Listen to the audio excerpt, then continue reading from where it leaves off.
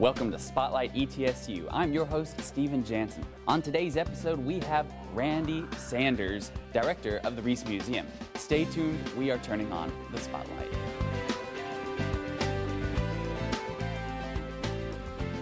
Hey, we're here at Spotlight ETSU with Randy Sanders, Director of the Reece Museum, which is here on campus near the library. So, Randy, actually, tell us a little bit about yourself. You know, who is Randy Sanders?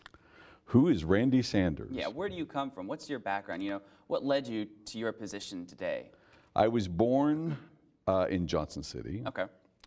But I left East Tennessee when I was in first grade. My dad went back into the service, into the Army, and so over the next 12 years, I went to 13 different schools. So we moved a lot during that time. I started my college at the University of Miami in Florida, and in my junior year transferred to ETSU. I got a degree in graphic design, married, and my wife and I moved to Richmond, Virginia, and then moved back to Tennessee. And a bit unorthodox, but I always felt like an artist needed to spend at least 1 year in New York City. You know, so I moved there with the idea of staying for 1 year.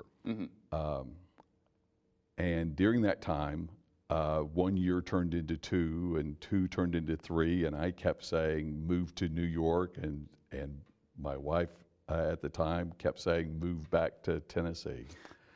So eventually I did move back to Tennessee, and we started a family. I have one daughter who is at ETSU in her senior year. But when I moved back, I went to work in Jonesboro for an organization that was just being created called the Heritage Alliance. And a part of the Heritage Alliance is a museum. Okay. So I had worked at a gallery in New York, and then I came to ETSU to work in the Center for Appalachian Studies and Services as the managing editor of a magazine called Now and Then, the Appalachian Magazine. Right, I've heard of it, yeah. And that's what brought me to ETSU. But in 2013, the then director of the Reece Museum took another position and left the university, and I was asked to step in for 6 months while they did a search for a new director. And then I was asked to stay for a year. And New York all over again, right? Right. And then earlier this year, I was made the director of the museum. Okay, well, very cool. So, yeah, I guess all of that with New York and moving around a lot and leading to your experience in, you know, the museum in, did you say it was Greenville? In Jonesboro. Jonesboro, I apologize. So that gave you the experience, basically, that kind of brought you to the Reece Museum. So when they needed somebody, you were like, hey, I'm here. Yeah, okay. Very cool. So, you know, could you sum up, what is the goal of the Reece Museum? You know, why is it here? What does it achieve, or what does it aim to achieve whenever it brings in a new exhibit or a new educational program? What does it try to do? I think the history of the Reece Museum, and in fact, on October 10th of this year, we finished our 50th year. You know, the museum was founded in its current location and under its current name on October 10th, 1965. It has a much longer history, though, doesn't it, overall? Oh, it does. You know, in the late 1920s, a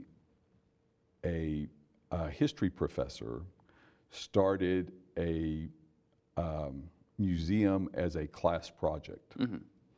And then in the 1960s, in 1965, shortly after that, with the establishment of the Carroll Reece Museum, some of the collection from the Department of Art, became part of the Reece collection.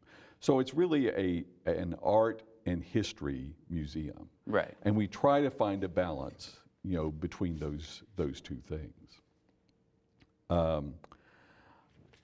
In addition to that, we've done outreach programs. Yesterday there was a school group of 30-some children in, so we do that sort of thing. Last year we had probably 50-some undergraduate students in the Department of History who put on, who curated mini exhibits, in one of our hallways. So we're always looking for ways to engage, students and the community. Okay. So you were telling me before the show started about two really particular exhibits that are currently in the museum at the moment. One of them being the Magnificent Magnavox and on former student Flesher.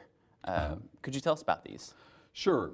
And this speaks to what I was saying about being an art and history museum. Right. Magnificent Magnavox is really a history exhibit in the sense that it tells the story of Magnavox in East Tennessee.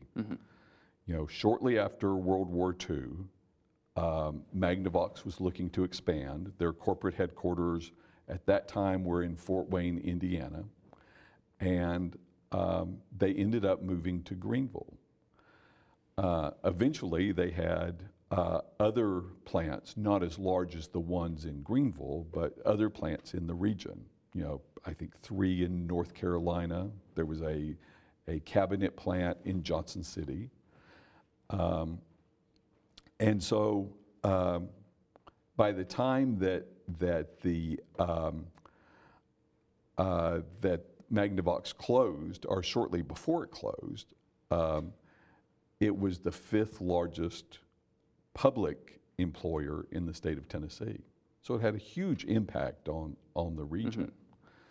And it really, it tells that story about moving from an agrarian economy, which Greenville primarily was. Right, of course. To a manufacturing community.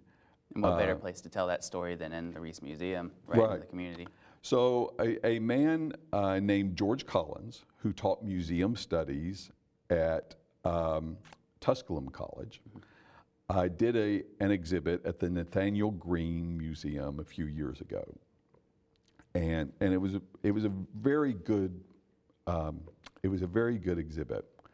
Not as large as the one that we're showing at the Reece, but they didn't have the space, that we do.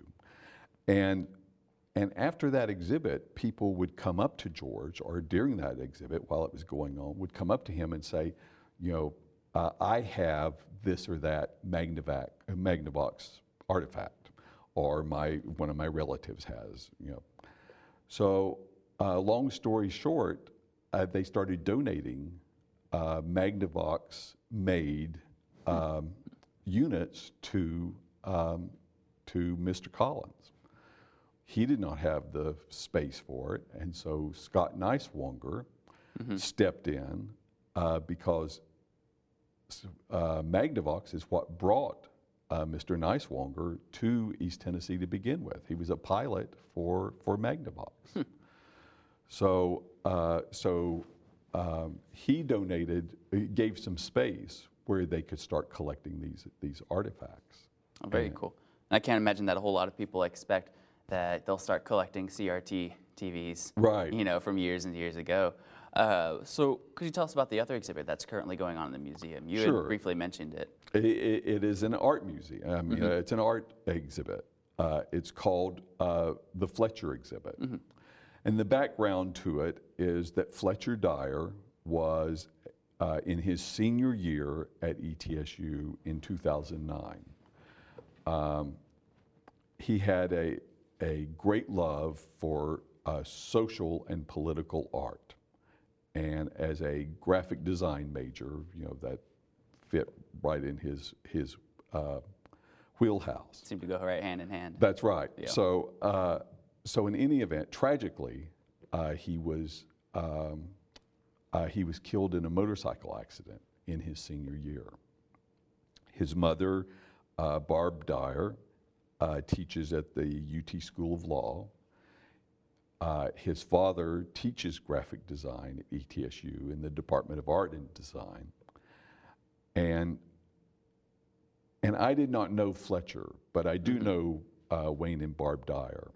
And if he is anything, and I'm sure he had the best attributes of both of his parents. But it's really an incredible story in that, when a tragedy like that happens in your life, you basically have a couple of different ways you can respond to it. Right.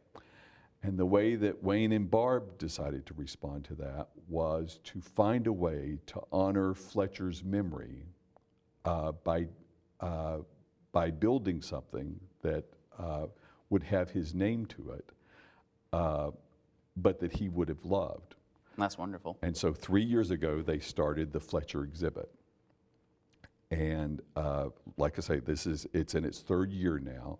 After all the expenses are paid for the exhibit, because there's an entry fee, after all the expenses are paid, the proceeds go towards building an endowed scholarship in Fletcher's name.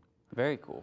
But the exhibit itself has really grown exponentially in just 3 years. I mean, the exhibit is in 2 of our galleries.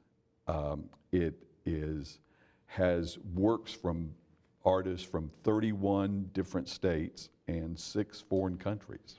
Wow, well, that's really wonderful, and I'd love to hear more about that. Unfortunately, we are out of time here, and so we must sign off here, but go check out the magnificent Magnavox and the Fletcher exhibit now in the Reece Museum. This is Spotlight ETSU. I'm Stephen Jansen. Thanks for joining us.